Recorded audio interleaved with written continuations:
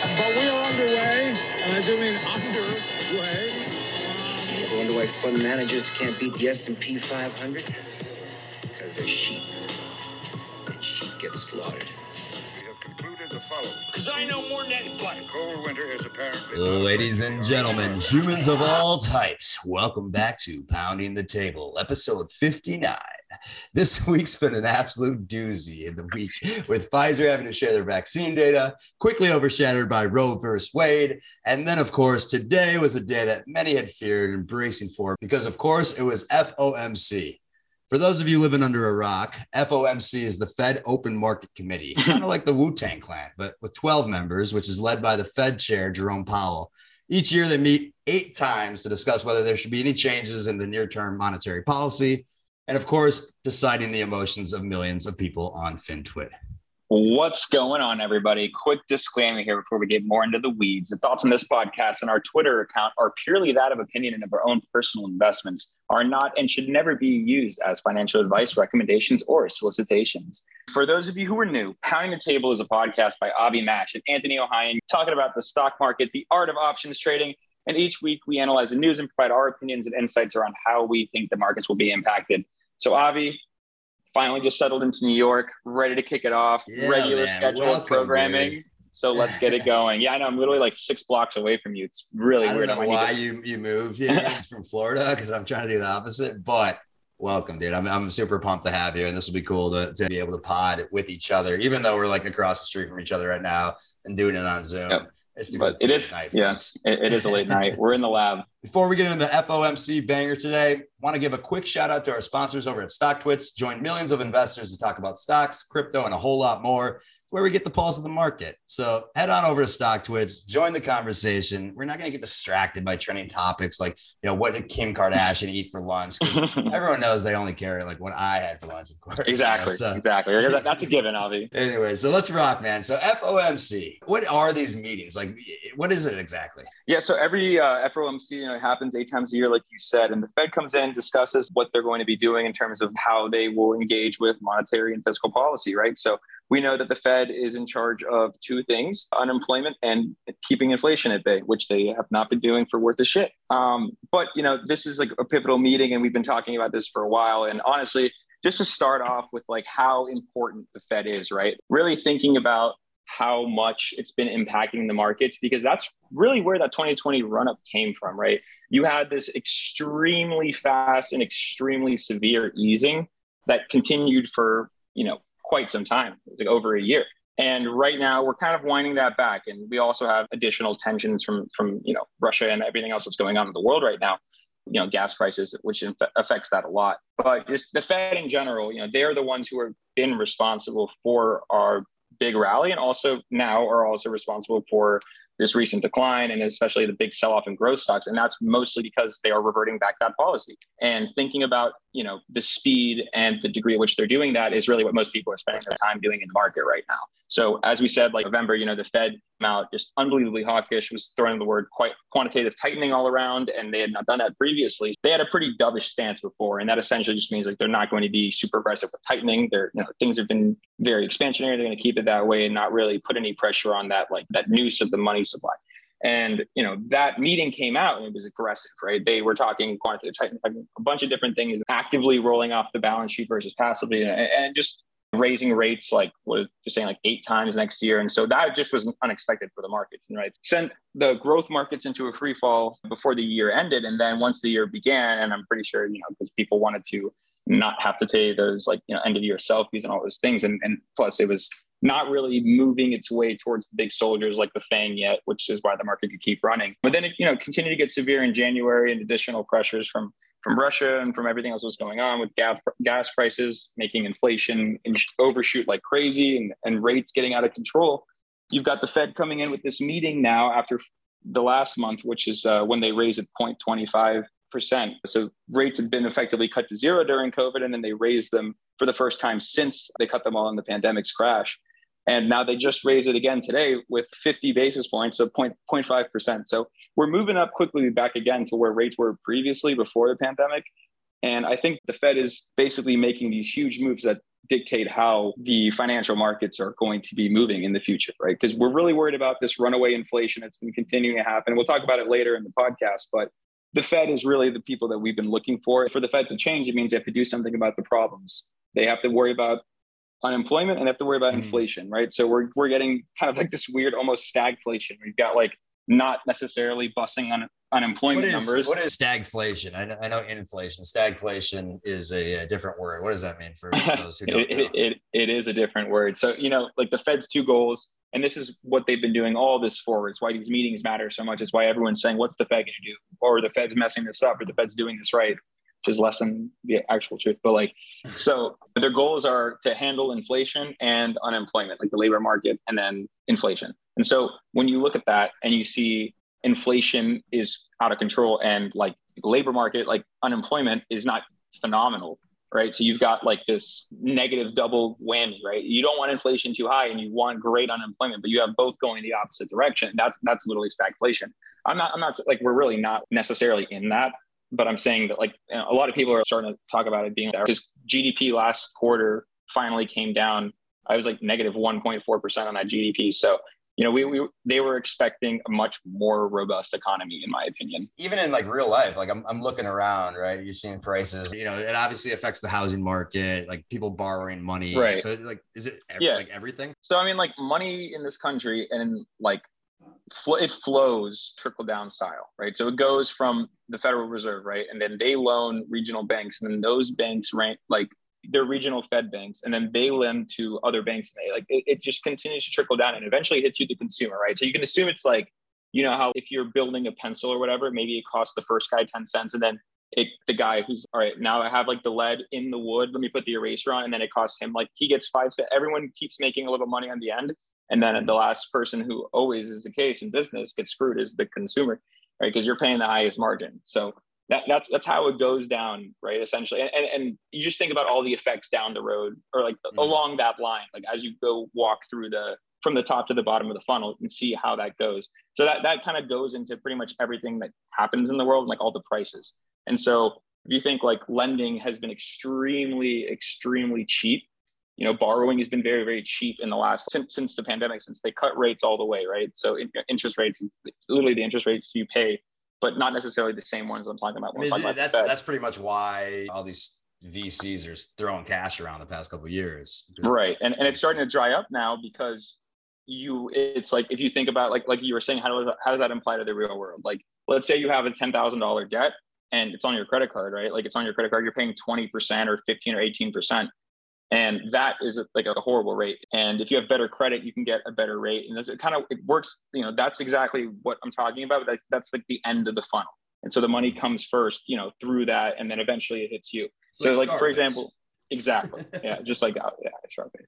Like if you're trying to buy a house, right? Like let's say like there's talked to like a couple guys in real estate recently, and they're just like saying that it's absurd, right? Like rates for your home's mortgage has gone up from like 200 basis points to 300 basis points to like 5. It's like, what's I think like 5.1% right now. So it's pretty egregious, but like you also have like extremely high home prices, which that's another thing that's just, like not really supposed to happen, right? Those are both like, it's not supposed to be like a higher rate and a higher price, like that fast for both, right? So something's going to give, and it's like, people are like wondering, when do you buy a home? You kind of figure out, like, I'm no real estate expert at all, but like if you're just, thinking of from really high level, just to kind of get a real world example of it, you notice that like if the rates are super high, right? Like say you buy like $100,000 home, rates go from 3%, your mortgage goes from 3% to 5%, like those payments every month. Like I was doing a calculation, just like teaching my brother how like a mortgage works, but right, it was like you're paying like 50 to 60% with the actual interest, and you're paying like 40 to 50% of your principal, because you're paying interest, you're paying property taxes. Like that's why mortgages take so long to pay off, because you are borrowing that money. You're like 50% renting and like 50% owning. And so if you think that your rent payment goes up a lot and your buying payment, yeah, it's nice because your house is going up now too, but it's not necessarily supposed to go like that, right? It's supposed to get harder to buy homes because rates are higher, because it'll cost more in interest. And if like your interest is like about half of your mortgage payment, it's going to impact what kind of house you can buy. As they continue to raise rates, borrowing is going to become more expensive. So effectively, wouldn't that slow down how many people are going out there to buy homes and then supply? Right. Kind of slow down a little bit. It's also like aggressive. Yeah, that's very true. It's also ridiculous because like speaking of sadly, there's like 300,000 homes in the market in the US and like 1.5 million real estate agents. So you've got very, very small supply. And then like, as we talked about in the pod, a lot of times, like people like BlackRock buy like 3,000 to 4,000 homes in a neighborhood and like, jack those prices up.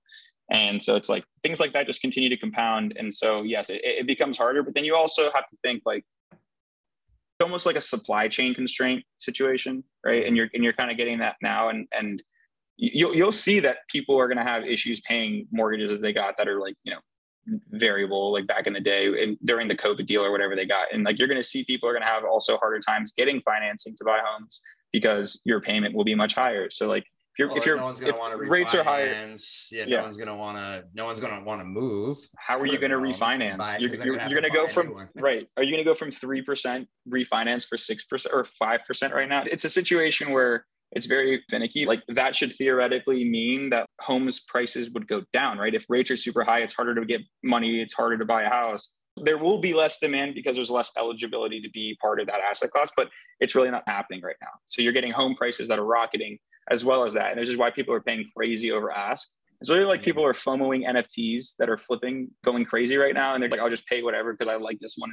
It's one of those like I saw constraints. Like $180 million in gas fees for the Bored Apes or something. Yeah, there's like 200 million. They botched it. Honestly, I'll get my thoughts on that later. I got to figure out if we want to partner with Yuga ever, if they want it. Just kidding. But like, I got some beef with that. I think that was a bad move. But let's get back to real estate. FOMC. Everyone wants to digest the news. What I found fascinating today was that everyone was saying it's going to be 50 bips, and everyone's still though freaking out, right? Everyone thinks it's going to drop. People are buying puts, etc. And so it was 50 bips. And it went up, right? It was like climbing the ladder to success, escalator style. A little shout out to Biggie. But what happened? Why was, even though it was anticipated, why was the reaction different than what everyone thought, I guess? Well, so I think call this. I want to give Tony a quick shout out. Yesterday, 2 days ago, when he was at my house, he's like, dude, it's gonna rip. It's gonna pop up here. So I gotta give you a shout out on that one. I appreciate it. I mean, I've definitely had an egregious amount of shitty calls. But regardless, like you're there when it matters. Like, and I think it's funny too. I was like talking to Rahul. He's like, you only appear when the markets are either going to go up or down and they turn. So it's like at inflection points. It's like, yeah, because exactly what we said since November. It's like the only person who can fix this worth of shit is either Russia stopping and then Fed can like handle it. But it's still at the end of the day, it's Fed. It's really all about the Fed. So since November, in January, I thought mostly Fed, but then it was exacerbated by end of year taxes. And then also it was that hawkish meeting in November. And I was like, okay, well, it'll get January flows and flow back. And so that's where the adage of don't fight the Fed works both ways, right? Like I did think that it was oversold, but then obviously like a week later, you realize it's not going to get changed until the Fed. So continue to hammer that point home. But right now today, like you started seeing that a lot of what people were predicting for the Fed was overly predicted, right? People were talking about 0.75% raises like in one rip. Like we had trouble in like 2018, 2019, raising like a quarter at a time. Like it was like, that's an egregious raise, but it's also like what the bigger fear is now is inflation. So like you're picking a poison, right? It's like, do we do that and just like jack the shit out of things and try to get back to normal? Or do we just like let inflation run off like crazy and then just like, I don't know what happens. Like it hasn't happened since like really the 70s. Mortgage rates right now are like where they were not since like 2008. So it's like, look at Powell as kind of like the father. He's like, all right, children, like, I know you guys want to have your fun, but like, in order for this country to survive, we have to do X, Y, and Z. He seems more powerful than the president. Since Trump left office, because Trump actually had an impact on the stock market, like you've noticed that that he has just been the sole proponent driver of the economy. Like he is deciding everything. I mean, not him specifically, just him, because he has other people on the board, right? But he being the face of it, like people have NLPs that like track every word he's going to say and trade based off of exactly like how as he's saying it, because it moves that quickly, right? So he is like watched like a hawk. So it's very important. And since that November meeting, even the Tony says things like right, exactly. That's what NLP is exactly. It's like it's crazy. Like yeah, how you say something could move billions of dollars. It literally just like as he's saying it, read his expression, read his thing. And like, also, every meeting, we kind of see the difference of what he said the last meeting, because it's roughly almost identical, but it's a few words are different. So you kind of see exactly where we're at right now. Yeah, it was wild. You were showing me this, and it looks like it was like a legal document with a few red lines, and it was 30 words different than the last time.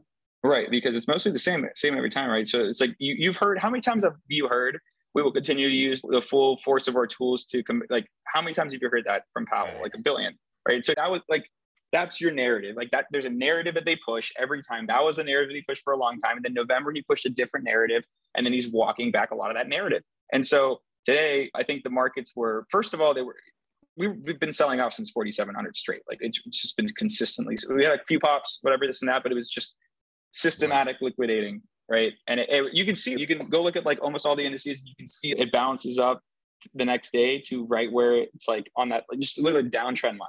It just bounces and just stays under and just keeps selling. And it was just waiting for the Fed, and everyone was like really worried going into the Fed, because they're saying, Bullard was talking, all these guys were saying, the really hawkish guys were like 0.75, we're doing that, like it's coming, we're going to do quantitative tightening actively, and all these, like very actively, like aggressively actively.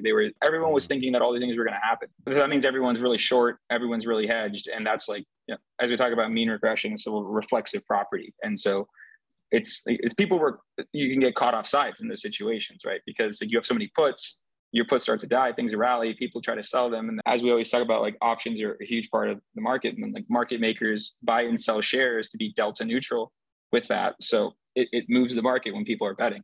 And so you have this possibility for reflexive moves, and kind of got one today because during the FOMC, he said a lot of important things, but the most important things he said is just, June 1st, balance sheet runoff start really. And then the runoff is going to be lower than expected. And then so you're rising also to 95 billion in September for that. So you have a lot of different things that they're saying that, we were expecting worse, right? And so inflation controls, right? Like because it's going slower, right? Just by knowing that as they tighten, inflation theoretically just goes like down the more they tighten. It's a little bit more delicate than that. And Powell was alluding to that by his choices of being way more dovish than he's been for like since November. Like, I mean, it's just literally been like Fed's just been saying, we're going to absolutely just nuke it and just do whatever. We're going to fix this, and we're going to tighten as fast as we loosened. And that was what everyone got terrified for. And I'm not saying that they're not, like they are tightening extremely fast. They just raised 50 bips today. Like that's crazy. What's interesting is the price action. So earlier this morning, I was reading this amazing article, Pantera Capital, and they were talking about like the 50 bips is nothing. Right. And I tweeted this twice today because I'm still not excited about this economy whatsoever. And maybe I'm wrong. Oh, yeah. No, you're right. I'm also not sleeping with two eyes open, because they were saying Fed chair acts like he's pulling out the big guns, but maybe sometime in the future, increasing rates 50 bips. Inflation is 17 times higher. So he was saying it should have been like 500 bips 6 months ago to tame the housing bubble that the Fed directly created. They continue to go on. He said, I met with an investor recently who had said he's not doing anything in normal markets. All he was doing was trying to buy as many homes as possible, take out 30-year mortgages against them. He goes, with the nationwide housing market running at 19.8% and the Fed still manipulating the mortgage rate down to 5%, the Fed was basically daring you not to buy a house, right? And so I'm thinking like BlackRock, didn't BlackRock go in and buy like 40% of the houses or something? Yeah, they did a lot. In certain areas, they just invested 400 million in USDC. Yeah, they're. I mean, all right, BlackRock, come on to you. But like, I mean, like, I'll tell you, exactly, they really are. I'm thinking a little bearish, but like today, thinking back, you were going nuts, and you were texting me over and over again. You're like, "No, let's go, go, go, go!" And I was like, "What is this guy talking about?" Because I was like, "I'm going for work," and you're like, "He said it, and like." He said because he said he wasn't going to go to 75, right? That was very distracting during the workday for me. I mean, you know how we always talk. Yeah, I know. I'm sorry. It was really important. I mean, so you know how we always say like it's always about like the narrative, and you say if you have 10 bad stories, one good story makes it better. You have to get better to get better. So we've been over here just basically every day. It's just been more shit, and it's just like looking worse from what he's been saying and how aggressively they want to do this. And so everyone was expecting him to just come out and do it again.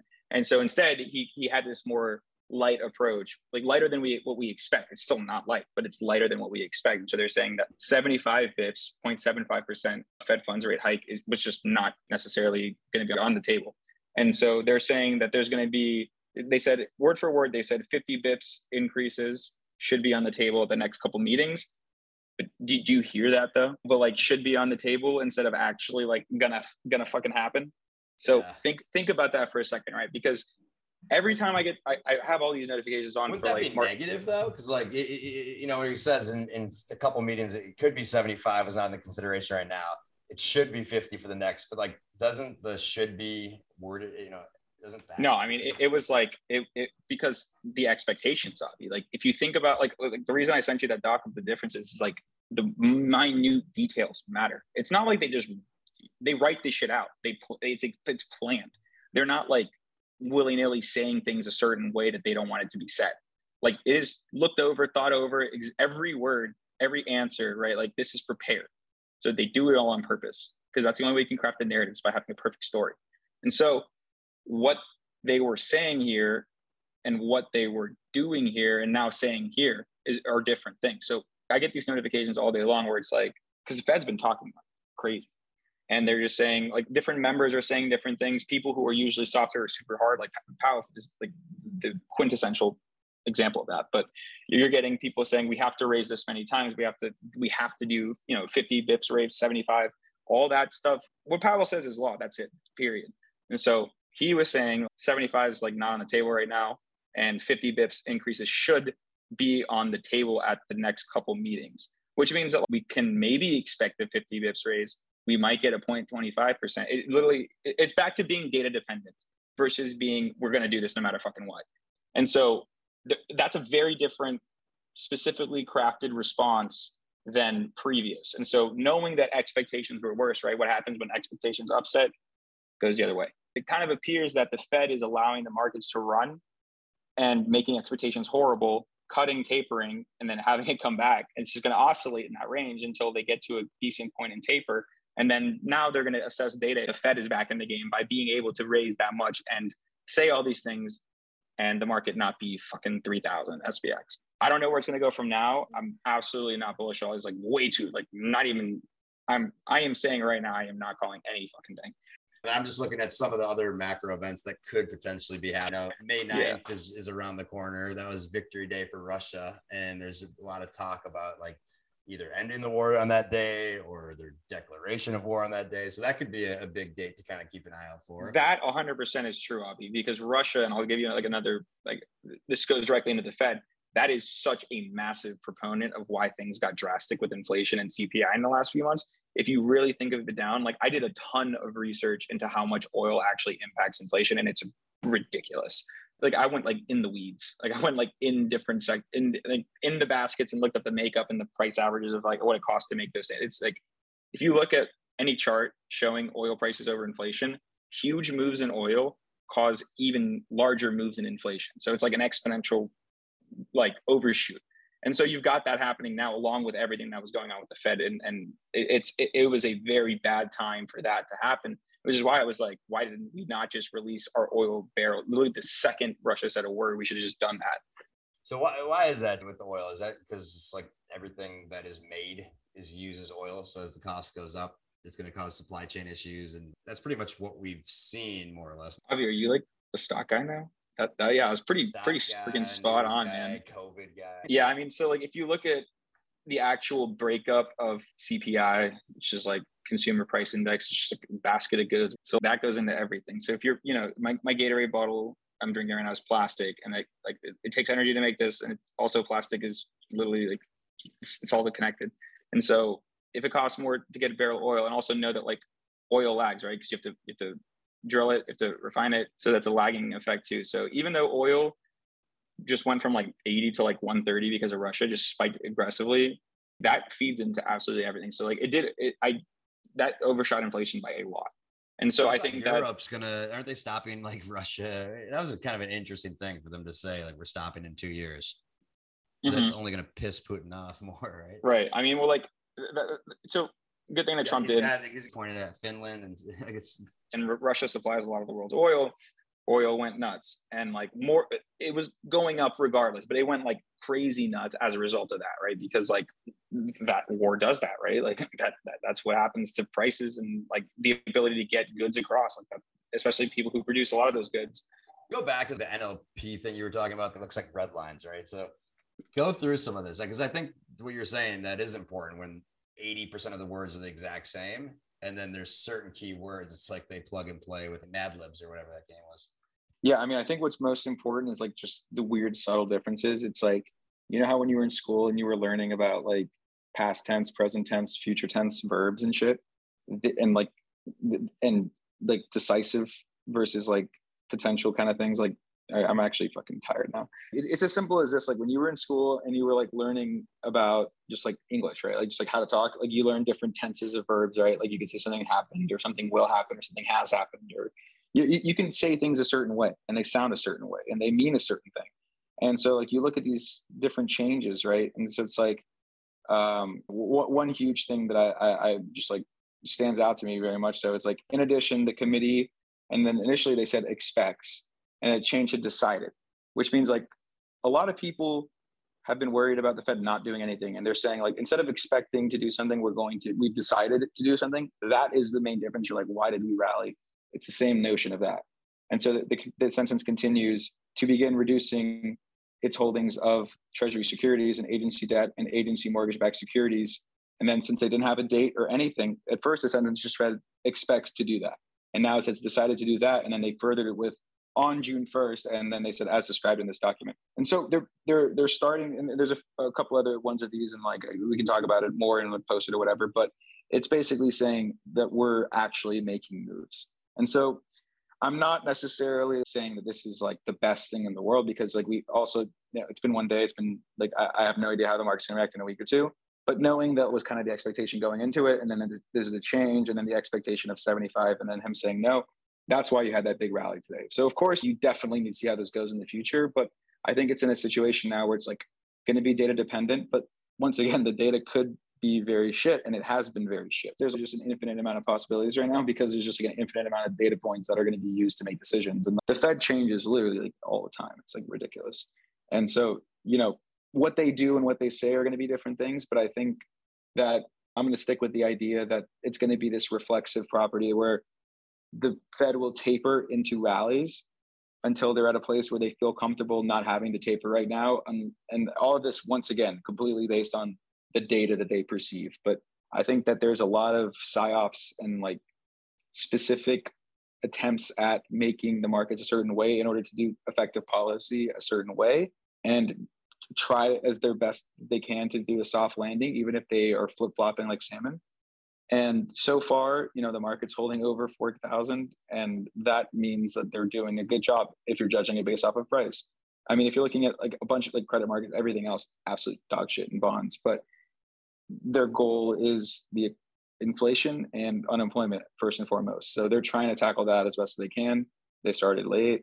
Now Russia's involved and like impacting inflation through oil. But I will say also, oil was way higher last month. It was like ranging between 100 and 130, and it's ranging like 15, 20, 30 points lower on most days. So if you think about like how it's going to progress and where CPI will go, and now we don't just have one 25 bits rate hike that happened halfway through the month, and oil has come down a little bit. So like it doesn't give the notion that it could be starting to like better. Sure.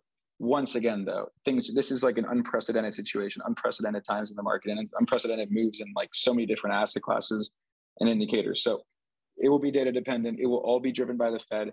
And until the Fed has decided that like, all right, we did good, it's chill, we don't need to taper anymore, or we're going to do exactly just this, and it's like, it's not going to get crazier, things will continue to be volatile as hell. We didn't talk enough about Musk and Twitter and Tesla. He's been hilarious. I don't know if you saw him at the Met Gala. He was just clowning. It was hilarious. But obviously there was news, and in order to purchase Twitter, he had to sell some shares of Tesla.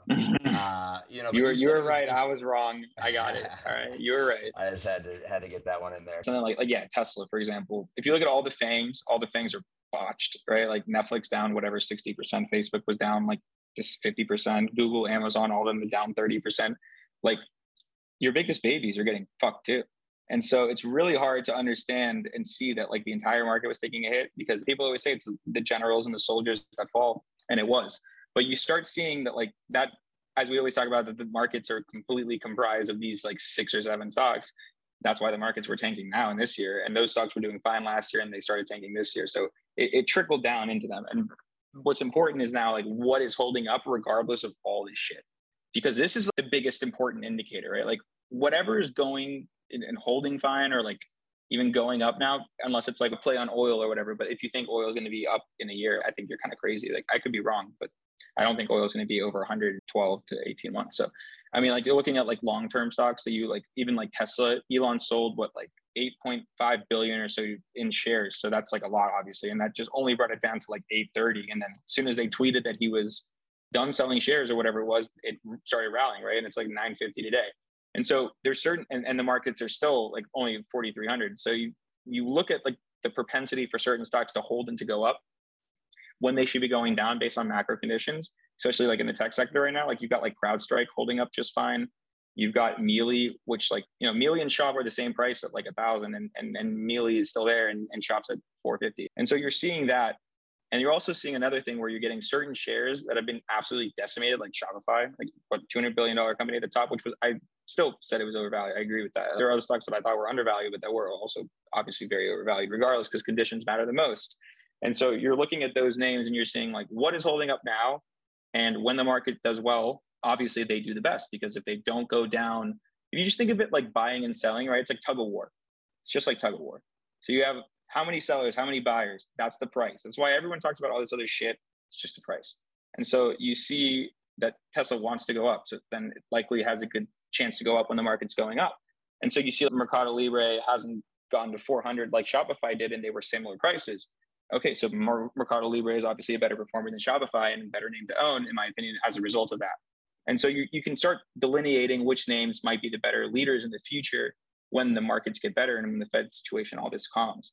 And you can also start seeing which ones have already ran a ton in these bad conditions. And so if you assume that the market's reflexive and eventually will change back into good conditions, I'm not saying that's now. I'm saying that like we could keep crashing, it could still run like this. But if you think like 12 to 18 months out, assuming we have not an aggressively horrible landing, then that's also like a place where you start thinking, well, do I want to be owning all these oil names up this much? Or do I want to be like short crypto when crypto has been holding up infinitely better than all these other, like ETH and Bitcoin have been holding up better than every other tech stock. It's really better than Amazon. Is that scary for crypto though? I mean, you could hell no. Look at the other way around and be like, well, they didn't shit the bed as much as stocks did. These coins themselves, like Bitcoin and ETH specifically, because they're large enough that people who have actual money can care about them. Like they've been starting to be like constrained as well. Like just like housing is, right? This supply constraint. And so you think like, you know, Fidelity just said that they're going to let you, you know, add Bitcoin to your 401k. There are only so many Bitcoin, right? And same, eventually they'll probably add ETH, because ETH is like only, I don't know, like 50% of Bitcoin market cap, and ETH is deflationary and will be more deflationary later. So you think about things like that, like sure, you know, they should have gone down a lot, but not that much has changed for them to be holding up this well since the last time. And so I don't think that the coins are acting like they want to go down. Like I know a lot of people are thinking that crypto is going to get absolutely massacred. And I would not be surprised for it to continue to be volatile. But just right now, as is, like the fact that ETH is one of the riskiest assets in a lot of people's minds, especially like institutions and like people who hold stocks up and who buy a lot of them. And the fact that last time in all this mess, it went down to 1,900 and now it's at 2,800. Like two things, you can say it's an inflation hedge, sure. But then you also realize that the coins themselves are becoming to be deflationary. So it's also expectation tier 2. And the fact that they're holding up better when they should have gotten murdered because risk got absolutely murdered, price again. And so I think that sure, we could have pullbacks when like inflation settles and people take the narrative off of it's an inflation hedge. But by then ETH has the ETH2 merger and Bitcoin will just be getting bought by people in Fidelity's 401ks. How many clients and how much money does Fidelity have? I mean, think about it. Like they only have so many. It's crazy. I mean, I'm talking to there's so many institutions getting involved in the space and pouring money into it. And it's going to continue to grow, obviously. I don't know. I can see Bitcoin coming down again. I wouldn't be surprised. I'm saying like, I don't really know what's going to happen when inflation settles and how the narrative's going to change with crypto. But I think by then, like we'll get a much better gauge on the way that people are like, not just relating crypto to general tech and then risk in general, because over time, if you have more adopters, right, like it spreads out the coins, less people are able to like more wallets every day, more people own a certain amount of Bitcoin and it continues to spread out, right? More holders less propensity for one big guy to dump a ton, right? So liquidity is coming in, and also institutional liquidity, and right, and like you buy something in your 401k, what do you do in your 401k? Do you sell it? And you hold that shit. And so shit up at daily day trading, right? That's what I'm saying. Like you'll literally be, it's locked in there for right. a while. It's removing supply that's possible to be bought, right? And so if assets prices are based on supply and demand, less supply, same demand. Actually, less supply, increasing demand, price go up. That's just logically how I think about it. Like, yeah, is it going to be volatile? Currencies will make it interesting to see what happens there. You know, they may want to crash Bitcoin and this is me. What choice, bro? What the fuck can they do? What are they going to do? What is power? What is create the central digital currency that everyone needs to use and just say it's banned. But even though it's essentially no one can quote unquote ban it, if the one with the biggest gun could tell you you're going to jail if they find you, and people will get scared, and then Yeah, and you know what happens when people point a gun at you, Avi? You move out the way, and so people will literally go move to Switzerland and other places that are crypto happy, and you won't be having a lot of rich people and innovative people in the U.S. So that's exactly what Manny on the pod, by the way. This guy's good luck. I just saw Manny walk in, man. You're good, Manny. Avi literally was like, "Can we get you 5 minutes away?" Super funny. I was just thinking about like Elon Musk. Like he feels like on top of the world, and I was thinking back to like when Will Smith punched Chris Rock, and Denzel was saying like the devil comes to you. What do you say? At the highest moments, be careful. That's when the devil comes for you. Elon may break that barrier, but do you think too many things are happening where he's too much in the spotlight, and maybe he gets even more egocentric and starts tweeting, and it could like really affect and have that kind of Trump effect on both Twitter and Tesla and the rest of the markets? Like, do you think that is something to really think about, or am I just watching too much TMZ? You need to get off the YouTube conspiracy theories, because I don't know. I'll have to say there's only one person in the world I will never say anything negative about, and it's Elon. Like, I don't give a shit what you think. He's done more for anyone in the world and everyone in the world than anyone else who's listening to this podcast ever could think about doing. So I don't give a fuck. I think Elon, no matter what he does, is going to do well. I backed him since I was like 13, and I will till I'm 60 and dead. Actually 61 first birthday. Yeah, exactly. No, but exactly right. But like I think Elon is just like not doing it. I mean, yeah, he's having fun, whatever. But like, if you make $300 billion, I have fun too. Wouldn't you? It's like Stanford prison experiment. Sometimes people have so much money they just don't even care what they say. Yeah, but I think what is he doing? He's doing good things, right? How big of a problem about what he says? He's tossed memes out there, troll AOC. Like he just does it strategically. I mean, the reason he does that is I think that what's really interesting.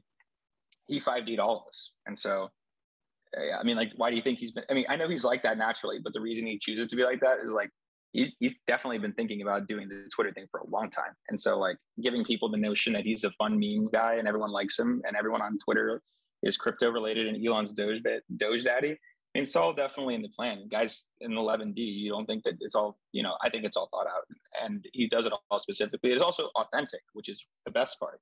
So I think he really wants to give free speech. I think obviously he thinks he's going to make a ton of money off of it, because he will, because everything Elon does makes a ton of money, period. And so, I think it's a good thing overall, because people want free speech. Avi, how happy are you that you're not going to be shadow banned? Like, I think me too. Yeah. So like, I mean, that things like that matter. And then I think that, if you just look at everything else he's done in the world, like who's done more? And I don't know how anyone can be thinking he's fallible at all. I mean, obviously man's not perfect. Everyone's fucked. But if you look at everything he's done nothing that I don't like in terms of where he's directing companies and what he's deciding to do with his capital. So I'm Team Elon till the day. Honestly, I would love if he was just trolling Twitter. And the deal doesn't go through. He sold Tesla at a peak and then can buy it back lower. Yeah, exactly. I mean, I don't. He just, what's funny? I mean, he just got paid that. He bought Twitter for free. His options, his tier 11 and 10 got exercised for $23 billion. So he spent half of his profits and he put it in, he rolled it. Literally Elon's master roller. Coca-Cola next. It's crazy. And put the cocaine in it. Yeah, it's amazing. It's the best tweet. Second most liked tweet of all time. Is it? Yeah. Let's end on that. Tony, wrap it up, man. As always, let's give people something to think about here for this next week. Oh man, yeah. I would say, guys, obviously, we wait for the Fed, because the Fed is the one that decides it. And like until the Fed wants us to go up, or if the Fed wants us to go up, that's all we'll do. And so, today was a huge day, I think, just for, obviously the markets rallied like crazy and the Fed started showing lighter side of itself, but don't be fooled. Like, I would say that it's so freaking early. You can't call anything. You can't assume anything. They could just change their words tomorrow. They could completely change. And they already just raised 0.5 and they said good things because they raised 0.5 and they don't want to tank the markets right now, even lower. It's for like near 4K. So I don't know where they're going to go with it. I don't know what the data is going to be. And I also don't know what the data is going to be to them and how they're going to take that and improve it. So you have to really think about, many variables that'll come. So that's why I'm still saying, stay very agile, stay very, aware and open. I understand that, like, if things start selling, there's a reason. If things start running, there's a reason. But still, it's definitely far too early to call or think anything is better at all. Honestly, this could literally be down 100 tomorrow. Like, who knows? And so, yeah, expectations are better.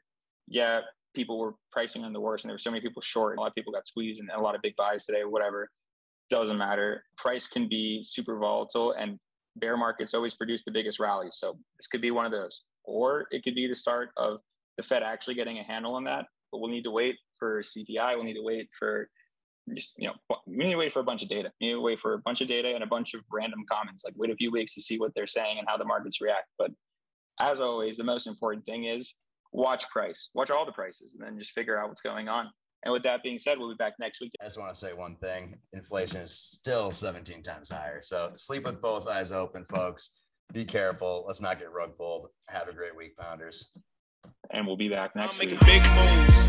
That's a big move. You don't understand how big of a deal the economy right now is. Like, it's so fragile that, like, we could literally upend so many things can be fucked. Like, it could be just irreparably bad for a long time. Yeah. Don't talk about it. Master P, I'm about it. This one here for all that try to count me out and they still counting. Honestly, I never doubt it. Say the top is never crowded. Well, I'm trying to climb the mountain till I need a few accountants. The only reason anyone gave a fuck who's in office was because Trump was in office. And Trump was a bad motherfucker who told Powell how he felt and exactly what to do. Politics don't matter right now. Like, Biden's not even making any. He's not. Sense. No, yeah. All right, cut all this. Cut this entire fucking thing.